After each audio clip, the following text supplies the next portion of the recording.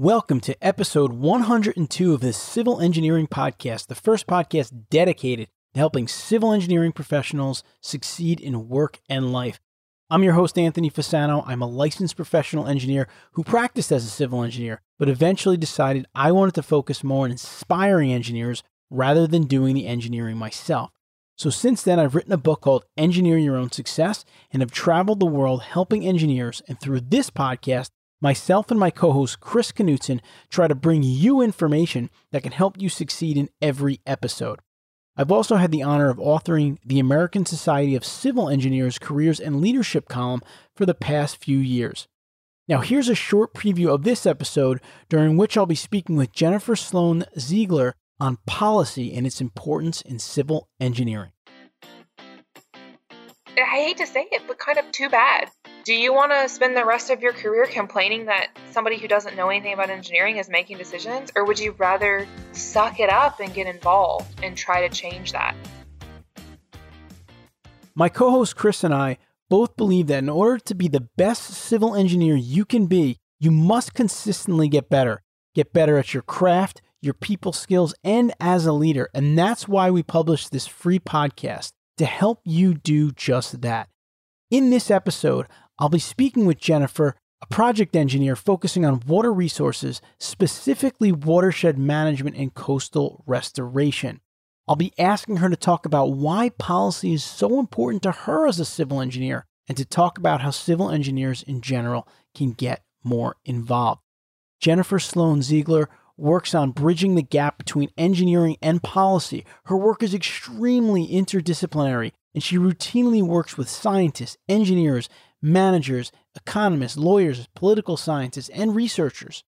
Jennifer is a registered professional engineer in Texas, Louisiana, Mississippi, Alabama, and Florida.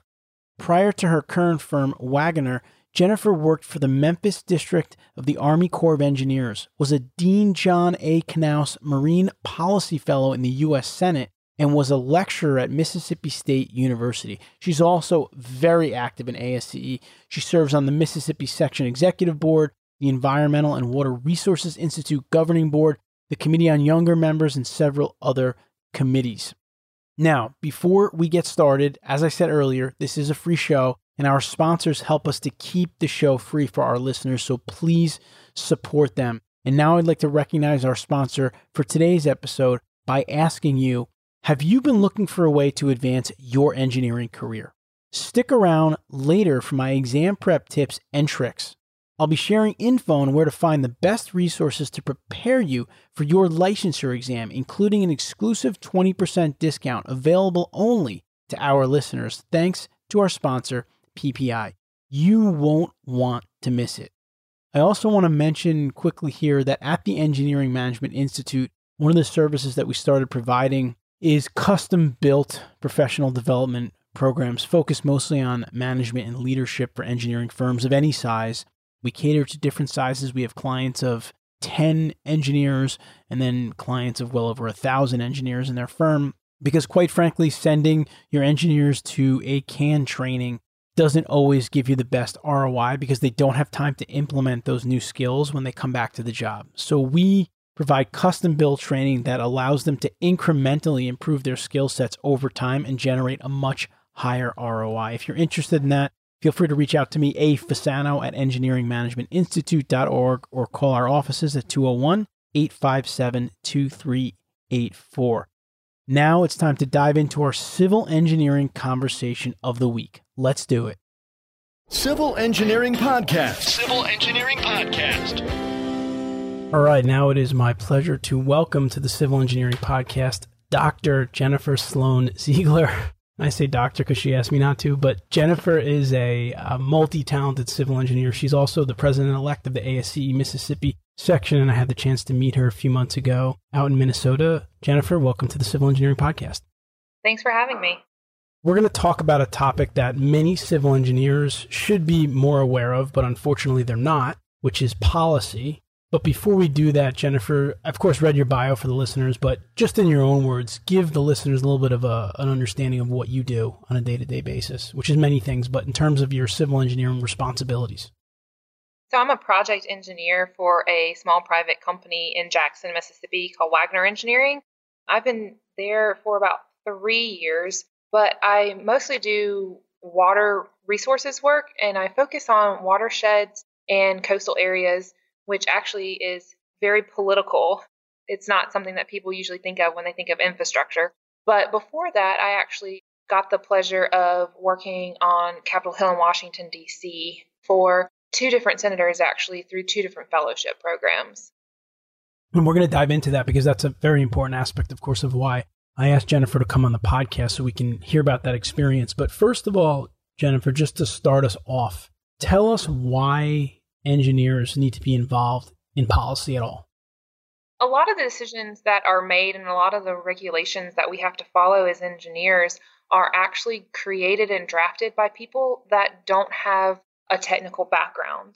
I found that when I was on Capitol Hill the last time, which was in 2014, that I was one of two engineers total that worked on Capitol Hill, not just in the Senate, but on the House side as well.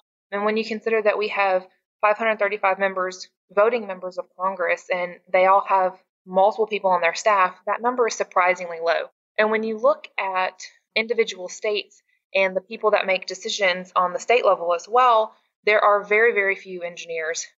We have the technical expertise, but we're being told by people that don't have technical expertise what we need to do. So it makes it kind of difficult sometimes because they'll tell us something to do that's not practical or it's old school. And that's one of the disconnects that we as engineers have. And we need to work to start establishing relationships with the people that make decisions instead of complaining about the fact that the law requires us to meet certain effluent criteria that's completely unrealistic.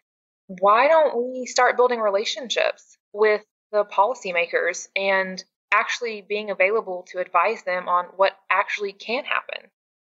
It makes sense when you say it like that, but again, a lot of civil engineers, I think, don't even understand what policy is and how it works, especially those that are younger or less experienced. But just to be clear, Jennifer, so everyone understands, when you say you were on the Hill, just explain what that means, what your role was, how you got there, just for those that aren't familiar with what that might mean.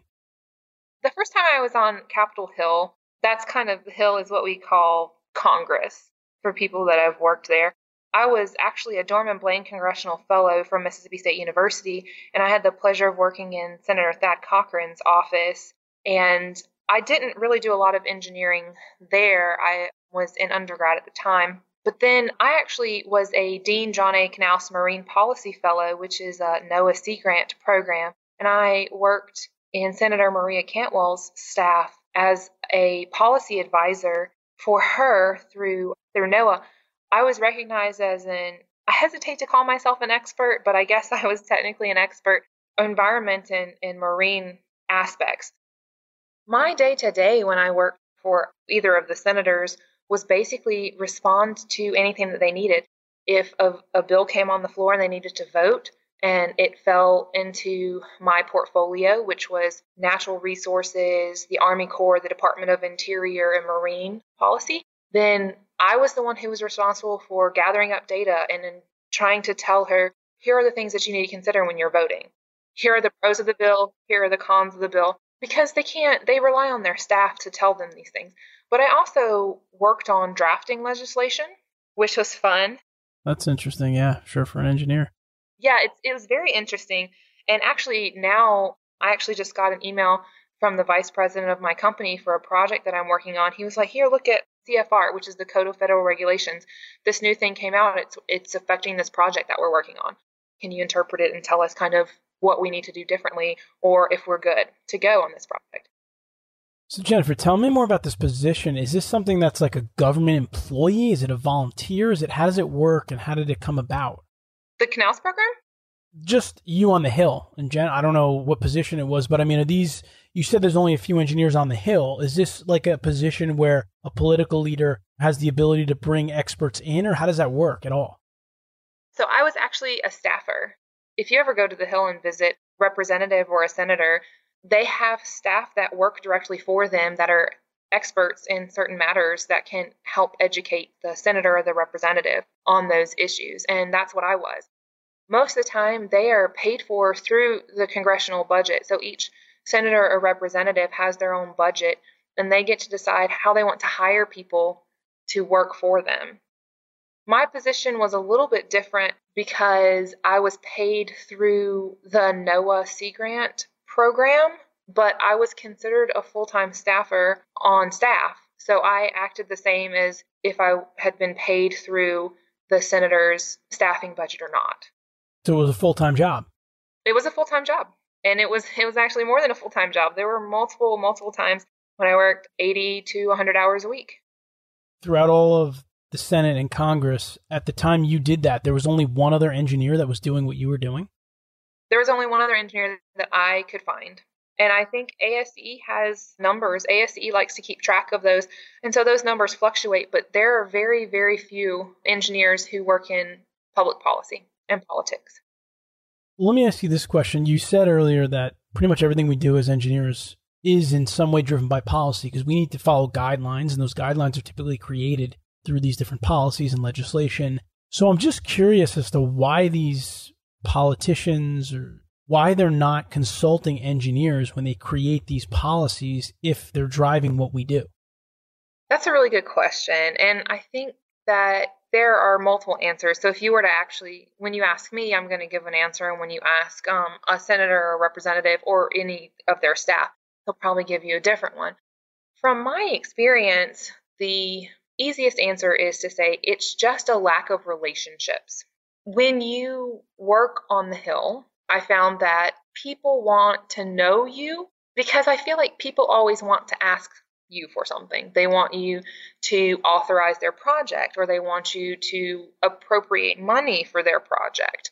And so sometimes it's hard to build relationships or be able to trust relationships with people without them actually wanting something. So it's hard to establish that trust relationship.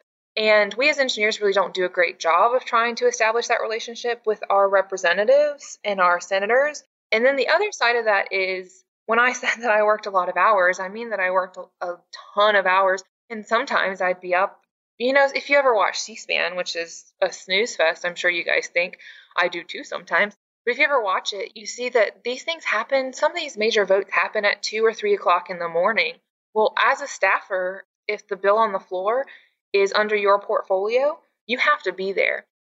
If you don't have a pre-established relationship with an engineer and somebody throws in an amendment that deals with water resources infrastructure at 2:30 in the morning and you don't have a relationship, who do you call? The answer is you don't call anybody because you don't know who you can trust and you don't want to call a random stranger at 2:30 in the morning.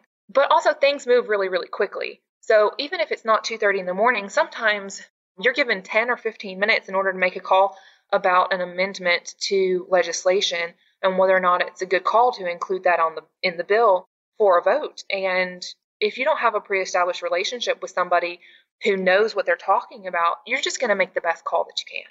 So I think it kind of weighs on us to go ahead, and relationships are important. And I think it's on us to try to go ahead and establish those relationships.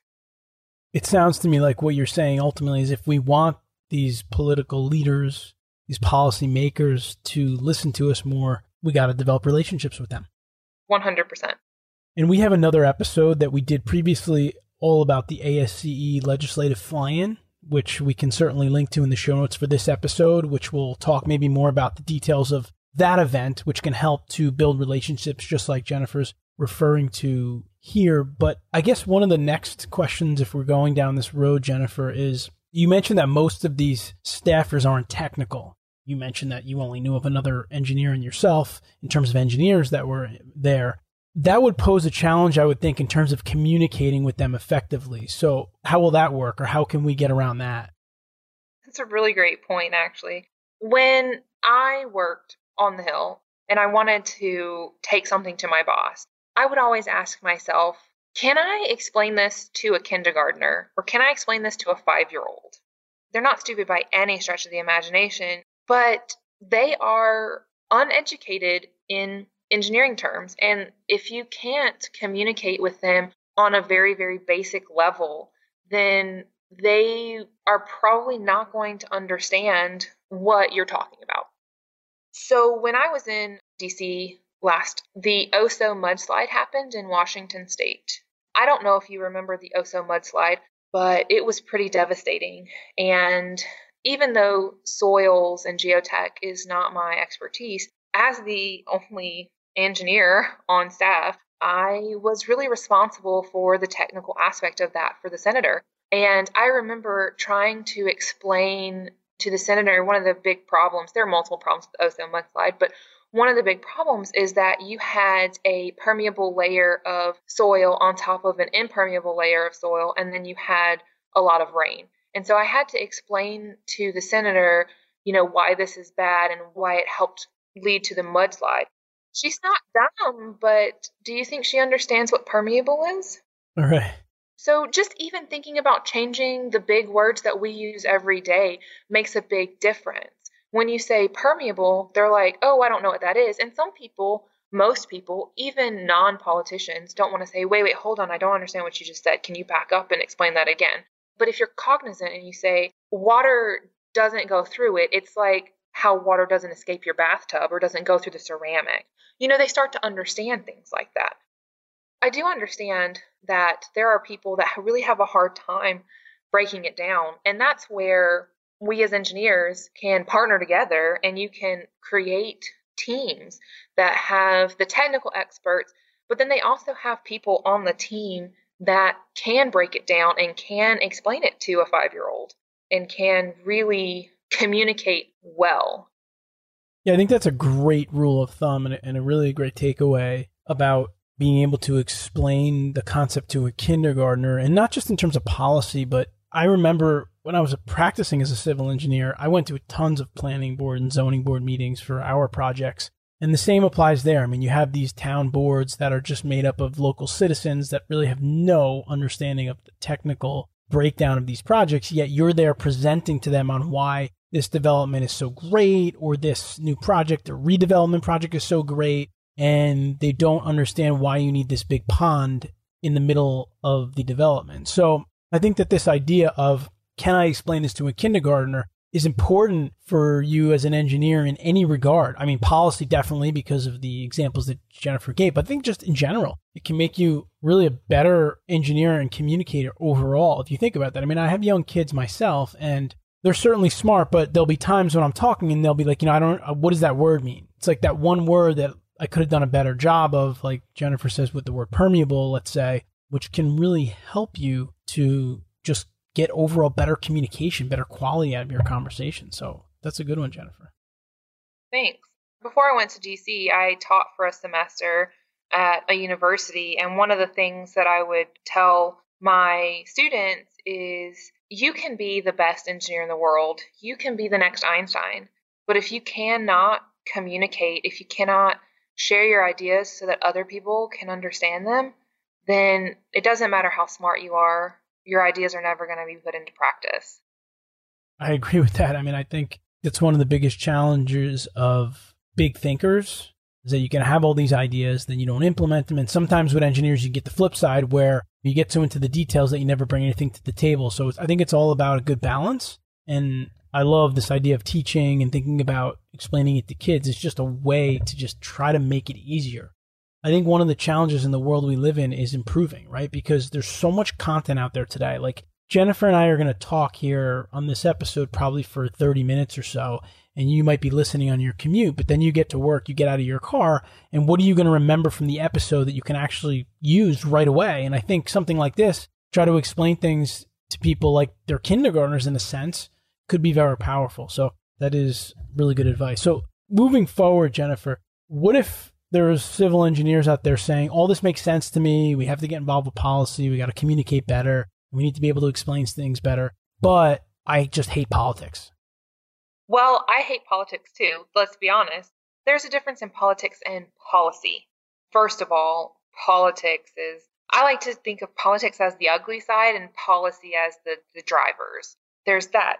But I hate to say it, but kind of too bad. Do you want to spend the rest of your career complaining that somebody who doesn't know anything about engineering is making decisions? Or would you rather suck it up and get involved and try to change that. And that's where things like the legislative fly-in or key contacts or state advocacy captains through ASCE are so great. Right now, I'm a key contact for the state of Mississippi, and the state advocacy captain, Jacob Forrester, and we know each other quite well. And we both kind of enjoy the policy side of it, not the politics side of it. Actually, we were talking about that last night over some drinks. And we know some great engineers. Jacob and I are both going to be the first to tell you there are so many people in this state that are so much better suited for the technological side. They know so much more than we do. And that's where your team really comes into play. So just because you don't like policy or just because you don't like politics, that doesn't matter. I mean, I don't like paying my bills, but I still have to do it because I don't want to be homeless. My dogs like to eat, surprisingly. So you just kind of have to suck it up and do it. Being an adult is kind of includes doing things you don't want to do.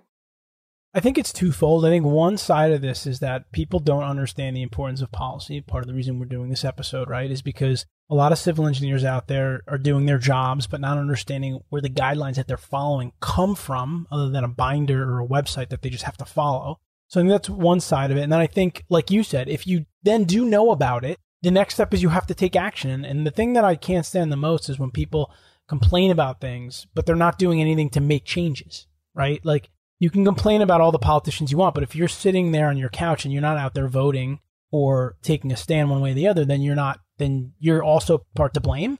And that could go along the lines of anything, not just politics. If your boss tells you that you're not presenting effectively in your presentations and you just complain instead of going to a Toastmasters course and reading a book on public speaking and trying to get better, then again, don't complain. I agree. I think it's a two-part problem. And I think that Jennifer's hit on both sides of it here is that, okay, now that you know policy is important, don't say, okay, great, there's thousands of other engineers listening to this episode. They'll probably go do something. That's just not a good approach. There's easy ways to get involved. Organizations like ASCE do make it easy with some of these events that they have that Jennifer mentioned and that we'll link to in this episode, in the show notes of this episode. But that's just not we can't use it as an excuse because we're not going to drive change. And that's definitely one of the reasons that I really wanted to get Jennifer on, just to talk about this, because she's passionate about it, which kind of leads me to my next question, Jennifer, is how come you left the Hill? I left the Hill because I'm an engineer and I love engineering. And when I was on the Hill, I didn't have my professional engineering license. If you're a PE or if you're working on your PE, I think everybody knows that you can be mentored by somebody to get your hours, but it takes twice as long. And I think I already mentioned that I worked over 80 hours a week most of the time on the Hill. So I couldn't quite figure out how to get the mentoring hours in that I needed in order to get my PE. And I think that having a PE is extremely important. That's actually another point that I kind of wanted to make. When I went on the Hill and I got business cards, I just put Jennifer Sloan Ziegler on them. I didn't put anything else behind it. And they were like, oh, well, you have your PhD. You need to put that. Because the Hill sees a PhD and they think that you know what you're talking about, even though you probably may not. And they don't really know what a PE is. They don't know that a PE, in my opinion, a professional engineering license, is more powerful than a PhD. It means more. It speaks to a lot. And I really wanted that PE, even though nobody else on the Hill really understood what it was or why I wanted it or even how to get it. It's really important. You're right. I mean, listen, credibility means everything in our industry, right? People look for that credibility. They look for that expertise, and having it in an area like the Hill, I think can obviously, as we're talking about here, can really make some monumental impact. So when you left the Hill, you went to the Corps of Engineers for a little while, correct? I did. I went to the Memphis district of the Corps, and it was a really great learning experience, but it just didn't really fit my personality for multiple reasons, which is perfectly fine. If you are a student or a young engineer listening to the podcast, I would like to definitely encourage you. If you're working somewhere and you kind of feel like, I don't really feel like this is a good fit for me, that's fine. It's your career. You need to change it. You need to do what's right for you. I'm not saying job hop every year. I'm saying do what you need to do to find where you fit. Absolutely. I just want to jump on that real quick because I think it's super important, especially when you're younger as a civil engineer. That's your opportunity, because the challenge with civil engineering is that there's so many different disciplines and so many different things you can do And your education in civil engineering doesn't bind you to geotech or land development or stormwater, because you can really graduate and then take any or try any one of those. And so when you're younger, that's the time to maybe try a couple different things out, whether it's within one company, within one organization, or a couple of different ones. And so definitely take Jennifer's advice there and try different things out. And like Jennifer said, for her, she just felt that it wasn't working with her personality and with her goals. And eventually you moved into consulting, which is where you are today, correct? Right. It is where I am today, and it's probably where I'll stay for a while. It just fits me a lot better. I do have to say I miss the Hill. I would love to go back. So, if you work on Capitol Hill and you're looking for a staffer, hit me up. But I would love to go back. But I also miss academia, because I think it's really important to translate the things that we have learned and give that to future generations. I'll work in consulting for a while. I'm not sure how long. I have no plans to leave anytime soon. Boss, if you're listening, I have no plans to leave anytime soon, but I do eventually plan on going back to academia, maybe when I retire, maybe before then, if I hit the jackpot. You never know. I know from when we spoke that you like to do a lot of things and you work quite a bit. And I think just because, as we could tell from this episode, you're very passionate about what you do. That's why you've gotten very involved in what you do. And one of the other things that I want to bring up just here as we get towards the end of this segment, and we're going to stick with Jennifer in a minute and go to the civil engineering hot seat segment so we can pepper her on a couple of questions about her professional development. But one of the things that I want to ask you before we get into that is just to talk a little bit about being a female in the world of civil engineering. And my wife is a civil engineer as well. She's a geotechnical engineer. So I know a little bit about this and having conversations with her, but I do work with a lot of engineering companies, and I've been doing this podcast for a while, and it's no surprise to anyone that when you look at a lot of the leadership of these firms on their websites, you don't see a lot of women. And even with the podcast, we've been trying to make an effort to try to have both male and female on the podcast to get different perspectives. But someone who's very super active in your industry and done different things like you've explained, I'm just curious about the female perspective on things. If you read ASCE notes or ASCE news, I was in there probably in February or March talking about what it's like being a female or woman in engineering. And I don't want to sugarcoat it and say everything is great, but I do want to say it's getting better. It's not like it used to be. And I think that a lot of companies are really taking a step back and saying, how do we keep women? How do we attract women? How do we keep them? The Mississippi section board of directors was meeting earlier this week, and there's 2 females on the board. And we were kind of actually joking that if you want to get anything done, just give it to a woman, it'll get done. We were kind of joking about that, but I think that there's truth to that. As women, in engineering, we kind of feel like, or at least I feel like, I have to work so hard. And it's a perception, I understand that, but I feel like I have to work so much harder than my male colleagues to get the same recognition. And so we're just kind of used to it. We're just kind of used to getting stuff done and checking the boxes and not really getting recognition for it. And that's changing slowly, and it's getting better. But it does lead to a problem that I have, which is work-life balance. I think if you asked my husband, he would definitely say, oh, Jennifer works all the time. She doesn't know when to stop.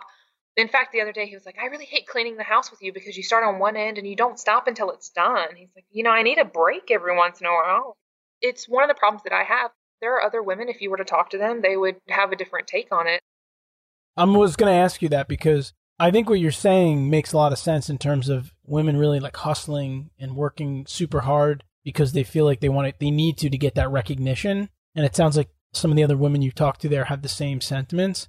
I was just going to ask you if you thought it was a pretty common theme, or is it just the fact that you're kind of a really hard, intensive worker? I know you are, but it sounds like in talking with other women that you get that same sense. At least in this area, I do get that sense. Even when I interact a lot with student groups, and even with the student groups, I still get that. There are 3 engineering universities in the state of Mississippi, and one of the largest engineering college in the state, their student ASCE chapter, their board is all women and 1 male.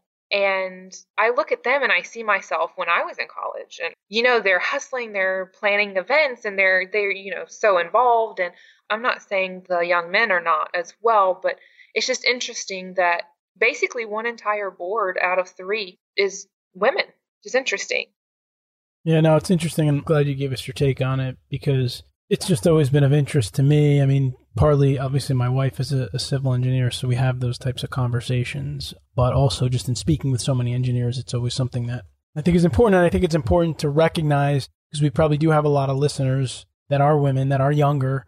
And if someone like you who's had some experience can give them some insight, I think it's always helpful. So what we're going to do now is I'm going to ask Jennifer to stick around with us for a minute. We're going to come back, pepper her with a few last questions in the hot seat segment, and wrap this up. So hang on. Civil Engineering Podcast. Civil Engineering Podcast. Now it's time for my favorite part of these episodes, which is the Civil Engineering Hot Seat segment, where we're going to pepper Jennifer with a few last professional development questions. But before we do that, I do want to once again recognize our sponsor for today's episode, PPI. If you've been thinking of getting your civil PE license, but you're unsure of where to start, now is the perfect time to check out PPI2pass.com. PPI has helped over 4 million engineers pass their licensure exam and become leaders in their fields. Best of all, PPI has exam prep material to prepare you for any civil PE discipline, including construction, transportation, structural, and others. Visit PPI2pass.com to order your exam prep materials and take one step closer to advancing your career. That's PPI2pass.com. I also have a 20% off promo code available to listeners of this podcast. Use promo code TCE8 on PPI's website for an exclusive 20% discount. Again, that's TCE, stands for The Civil Engineer, and the number 8. We are back with Jennifer Sloan Ziegler. We talked a lot about policy in this episode. Jennifer has given us some great insights, but now we want to talk a little bit more about her professional development through our Civil Engineering Hot Seat segment. Jennifer, you ready for some questions? Go ahead. All right, first question. Are there any specific rituals that you practice every day? For example, do you have a specific morning ritual or lunchtime ritual? Things that you do consistently on a daily basis that contribute to you being a successful professional? So I get up every morning about 4 a.m. and I work out from 5 until 6 most of the time, and I'm in the office around 6:30. The first thing I do is I get on my email and I read Politico, I read CNN 5 Things, and I read The Skim. So they're all different sources of news. And then if I feel like I need some more news, I go to Google News and I read the headlines. That's the very first thing that I do every morning. You lost me at 4 a.m. I feel like I lose a lot of people at 4 a.m. I'm a morning person. I'm not a night person. So I'm a morning person too. Believe me, I get more work done before 7:30 in the morning, I think, than most people get done in their day. But I get out of bed at 5 a.m., but 4 a.m. that's serious. I thought you were going to tell me you host a morning radio show before you go to work or something. No. And then one of the things that I do is when I'm done for the day, I'm done for the day. I'm always available to my clients if there's an emergency. But when I leave the office, I try to put it aside to give myself personal space. All right, next question. What is one book that you recommend to engineers regularly, or just one book that you have found to be extremely helpful in your professional or personal development? I read a lot. I read every night before I go to bed. I like mysteries. That's not helpful. Actually, your book is fantastic. I carry it around, and I always recommend your book to my student groups. Well, thank you. I appreciate that. That wasn't planned, by the way. Just for and you didn't pay me to say that either. But what you also said before about mysteries and stuff, I always tell people I think it's important to read fiction as well. And I do that in the evenings to kind of decompress a bit, because I know for someone, I think you and I are similar in that we're fast-paced people and we're trying to do a lot of things throughout the course of the day, getting up early, that at night it helps me to just slow my brain down, more or less. So I think that might be generally a good recommendation, maybe even better than a specific book. 2 questions left. Next question, thinking back on your career, thinking of the different managers that you've had, and I'm not asking you to come up with a specific name, but if you were to highlight maybe your most effective manager or one of your favorite managers, what makes he or she your favorite? What are the characteristics that make them your best manager you've ever had? I have a person in mind, and he's my favorite for multiple reasons. The first is he would allow me to fail, not with the client and not permanently, but he would allow me to learn from my mistakes. He would not be that, helicopter parent that would always prevent me from making mistakes. He would let me make mistakes, and then he would let me learn and coach me through them, which I think is important. He values personal time, which is something that I did not do very well in my early career that I'm doing now. Having personal time and family time is extremely important. And he was not a micromanager. Obviously, I don't still work for him. He let you work. He let you try things. He let you do things kind of on your own in the beginning. Right. And let me figure out what worked best for me. So when I taught, I used to tell my students, here's a problem. I'm going to show you 3 different ways to work it. But honestly, you can work it any way that makes sense to you as long as it has the sound basis. And he would let me do that. He wouldn't say, you have to do it this way, which is great. That's actually a question we added to the hot seat segment just a couple of episodes ago, because we're doing a little more research into what makes really effective managers. And it's great to hear people think back and reflect on the managers that they really remember. And that's actually one that we've heard a few times already, is that you have a little bit of a leash to try things and to maybe get something wrong. And then you can figure out how to fix it, and you won't make that same mistake again. All right, Jennifer, I've got one final question that we call the civil engineering career elevator advice question. If you got into an elevator with a civil engineer and had about 30 to 40 seconds with him or her and had to give him or her career advice in that very short period of time, what would it be? Learn how to effectively communicate with people that are not engineers through writing and speaking, and get involved in policy, stay involved in policy, and just do your best. Know what you know and know what you don't know, and don't be afraid to ask. That's great. And that's a perfect place for us to end up. Once again, Jennifer Sloan Ziegler, thank you so much for spending some time with us here on the Civil Engineering Podcast. I think we all know at this point how busy you are, and we appreciate that you've taken the time to share some of your experiences with us.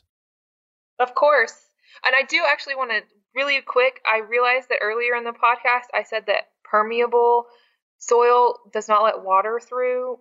That's wrong. I'm sorry, geotechs. Let's clarify I just wanted to clarify that. Yeah. I do know what I'm talking about. You see that? But that's what a good engineer is all about. Like you said, you recognize any mistakes you made and you clarify them and you bring them to the table, right? Yeah, so true. Thanks for having me. I really enjoyed it. All right, Jennifer, thank you. You really gave us some good advice here. And again, remember some of these key takeaways that we talked about, like this idea of, would a kindergartner understand what you're trying to explain? I think that's a huge takeaway that Jennifer really helped to kind of get through to us here. And then even some of these last points here about staying involved with policy, and remember that you have to take action. You can't just complain about things if you're not taking action. You should take action and try to make some change. So thanks, Jennifer, so much. Thanks, Anthony. Well, I hope you enjoyed this interview with Jennifer as much as I did. She's really great. And when I got to meet her, it was really evident that she has a ton of energy and she's very passionate about what she does. And she's very interested in policy. And I think that those are the kind of civil engineers that we need right now. Passionate civil engineers really interested in policy, because that is where we can really, really make some progress with everything that we're working on a daily basis. So thanks again to her for coming on. Please remember that you can find the show notes for this episode at civilengineeringpodcast.com. Look for episode number 102. There you'll find a summary of the key points discussed in today's episode, as well as links to any of the resources, websites, or books mentioned during the episode. And also remember, as I said, if you're thinking about attending training, you can check out our Engineering Management Accelerator online workshop at engineer2manager.com. That's engineer2manager.com. And if you are someone thinking about building successful professional development programs for your engineers, focused on engineering management, skills around people skills. I mean, people skills are just huge these days. We build custom training programs, and believe it or not, they're probably as affordable, if not more affordable, and have a higher return on investment than typical canned trainings. So please reach out to me at afasano@engineeringmanagementinstitute.org or at 201-857-2384 to understand how we assess your staff and then build a program that works for them and ultimately for you as well. Again, hope you enjoyed the episode. Until next time, I wish you all of the best in your civil engineering career endeavors. Thank you for listening to the Civil Engineering Podcast. Be sure to visit civilengineeringpodcast.com, where you can listen to past episodes and also submit your project to be featured on the show. We also invite you to visit our main website at engineeringcareercoach.com and download a free 3-part video series created specifically for engineers to help you best utilize LinkedIn for networking, improve your communication and speaking skills, and also help to develop your leadership abilities. Now is the time to engineer your own success.